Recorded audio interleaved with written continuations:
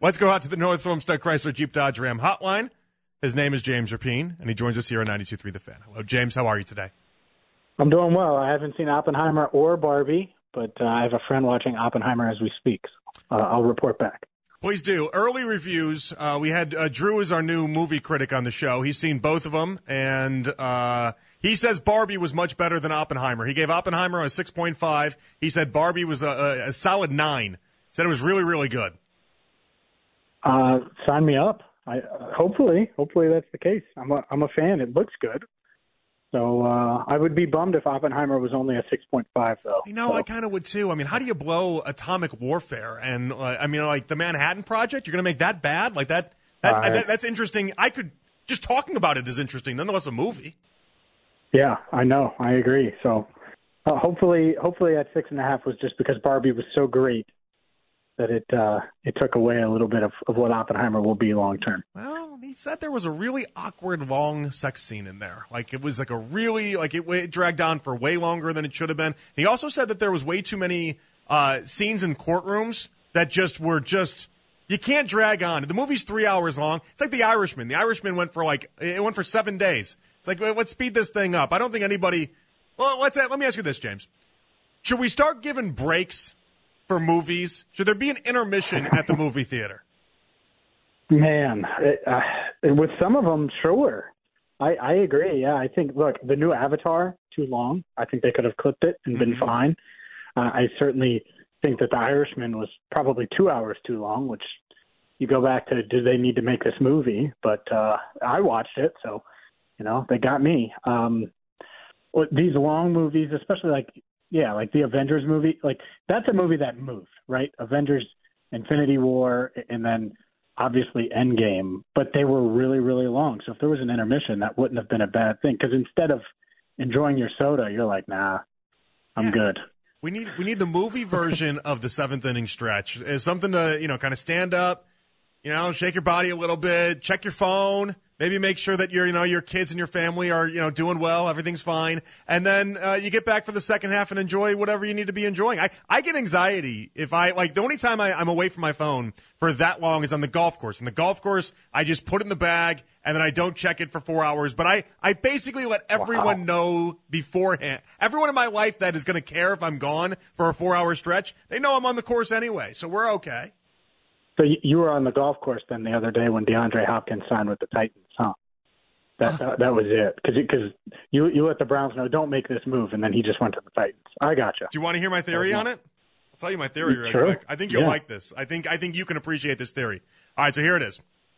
So Deshaun Watson, when he got the 22 civil cases on him, right, was down on his luck and nobody was in his corner except for one guy in the NFL, James, and that was DeAndre Hopkins. He had 22 civil cases against him, and Hopkins was the only person that was on Instagram posting photos of the two of them together and saying he was still going to be great and saying he was still going to be awesome and to just keep the status quo and everything was going to be all right. He had his, as Bradley Cooper would say, he had his 6, all right? And so I think what happened here, I don't think Deshaun Watson's comments publicly matched what he believed privately because DeAndre knows that he's cooked like a rotisserie chicken. That's why he took PEDs at 30 years old, right? He knows he's not good anymore. And so he told Deshaun, listen, publicly, you got to talk me up because we're buddies. We're friends. We talk all the time. I know for a fact they still text and everything. So you got to talk me up publicly, and then privately you can tell Andrew Berry and everyone, don't come get me. I'm going to go to another team. I'm going to get the bag, and I'm just going to waste out the rest of my career, and I'm not going to impact then you being great.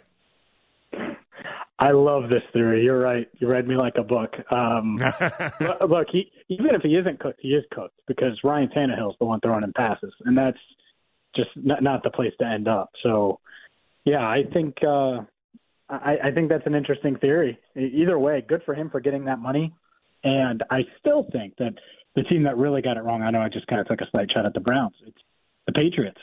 I think they needed another weapon, and that was the guy to get, and they did not even – they didn't even match the money that the Titans were willing to offer. The Patriots add another little layer to my theory in that. So Bill O'Brien and DeAndre Hopkins famously hated each other in Houston. So, like, what wouldn't have been better than saying, I'm not only going to go to a team that's going to pay me the bag that I know I'm screwing over in the process, but I'm in turn going to go screw over the guy I hated for years on end in Bill O'Brien. Like, it's just, there's so much that could have worked there if he ended up in New England. Yeah. No, I thought that was the place. I thought they were going to get Hopkins and then make a real push for Dalvin Cook and try to scare some people, I guess, with those big name weapons. And they didn't get one of the two, and they worked out Leonard Fournette yesterday. So we'll see. Joe Mixon. I actually kind of like Chubb. we're just naming running backs. We could have done it all day. Hey, you playing that game tells me you don't want to talk about Joe Mixon. Why don't you want to talk about Joe Mixon? Because I've spent more time this offseason talking about Joe Mixon than you have Deshaun Watson. Doubt it. So. Doubt it. Yeah, I probably doubt it. On 5 hours a night, man. I doubt it. Yeah. But regardless, Joe Mixon's come up a lot, but I'm fine talking about him. What you got? No, I like the deal. As long as Zach Taylor doesn't do what he did in the first 2 weeks of the season last year, where he just forgot that he had the best quarterback and the best wide receiver combo in the game and decided to run Joe Mixon 27 times each. As long as he doesn't do that, I think it'll be fine. But is there a deal that Joe Mixon could make that would pave the way for almost someone like Nick Chubb? And obviously we know Joe Mixon is not Nick Chubb, but taking a contract like that, and I don't know, would you consider it team-friendly or not? I'm not entirely sure. But to stay with the team that he has been with the entire time, to see it through when the good times are, well, he's right in the middle of it right now. I see. You're saying he might set the precedent for Nick Chubb to take a little team-friendly discount. Team-friendly. There's a lot of incentives attached to that. Here's the difference. What did Nick Chubb run for last year? Well, that's the problem here is that his yards per carry was 5.2 last year. 5.2. Okay. Well, Joe Mixon was ran like for 4 or something, right?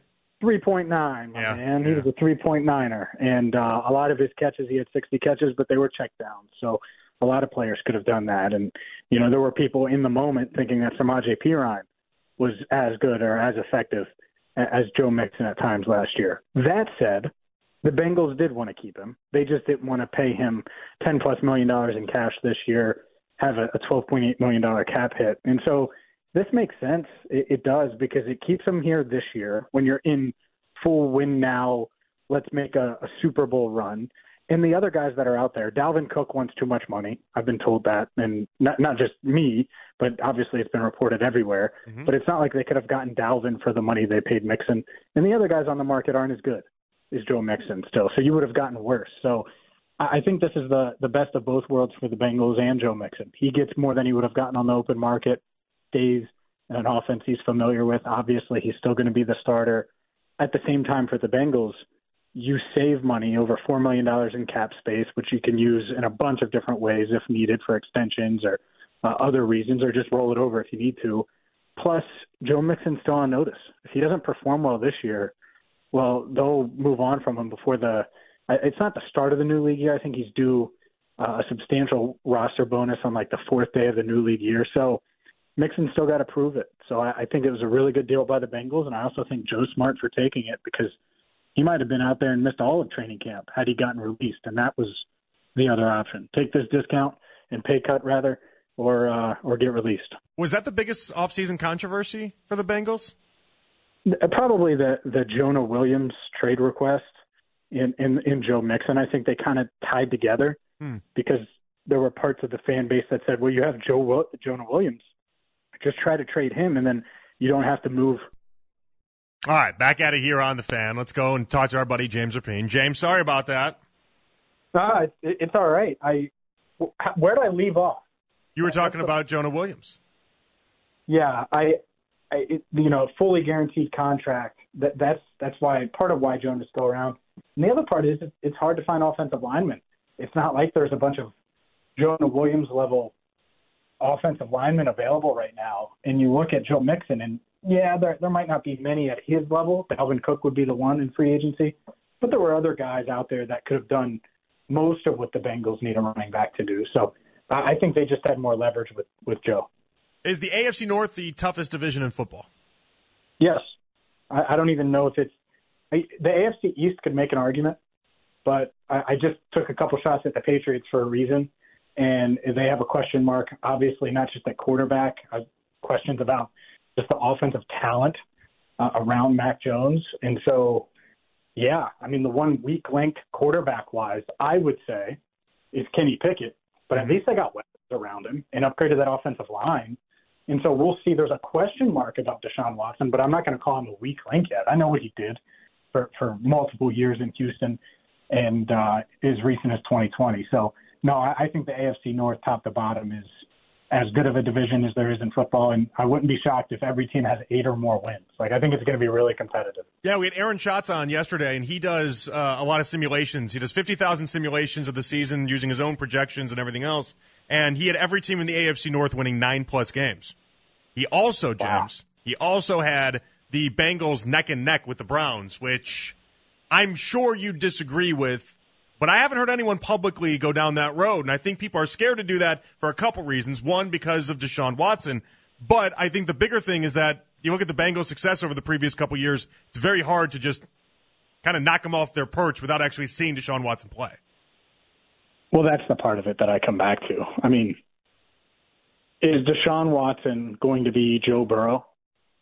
Like, that's a lot to ask. And so if he's close, then, yeah, can the Browns be close to that? Absolutely. I think revamped defense where you bolster that defensive line. You have already had an elite player in Myles Garrett, Denzel Ward. I really like their corners in general, but obviously Denzel Ward leads the way there. So, yeah, I think that the defense should take a step forward, and I like the trade with the Jets. You bring in another receiver.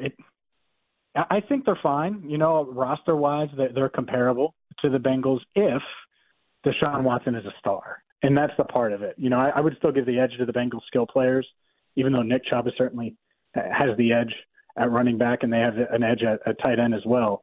But if Watson can be close to Burrow and be the second best quarterback in this division, even second, he doesn't have to be better, then the Browns are going to be in the mix, no doubt about it. And they could be better than the Ravens and certainly better than the Steelers. So there's a path for that to happen, no doubt.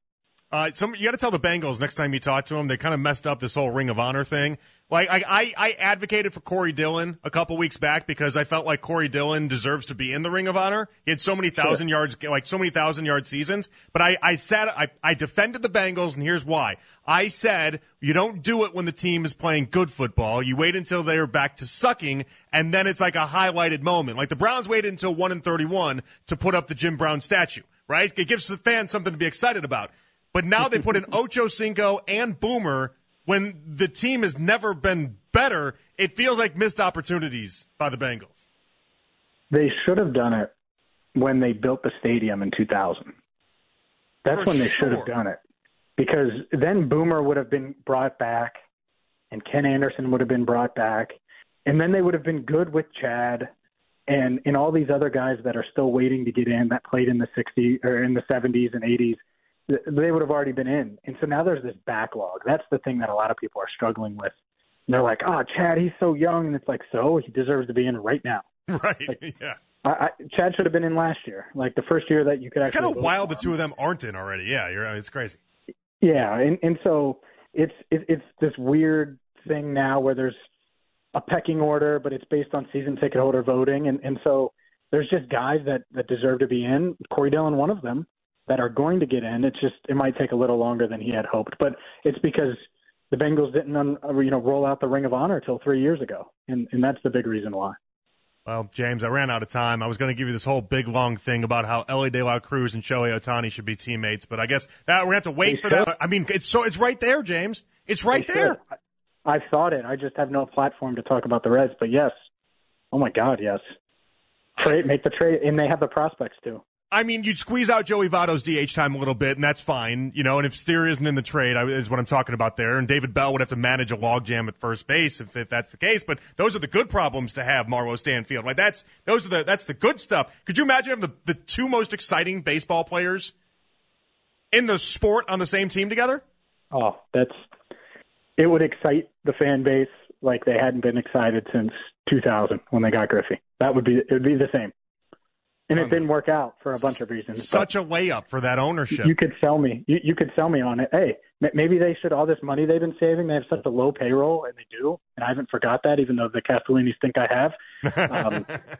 How about this? You take all that money you've been saving, and you go after him. You swim in those big waters this offseason. They won't, but no, they won't. They won't. But 3 months was a real possibility. It still is a real possibility. I'm not taking my sights off of that one, but I'm also holding on to it for the Guardians as well.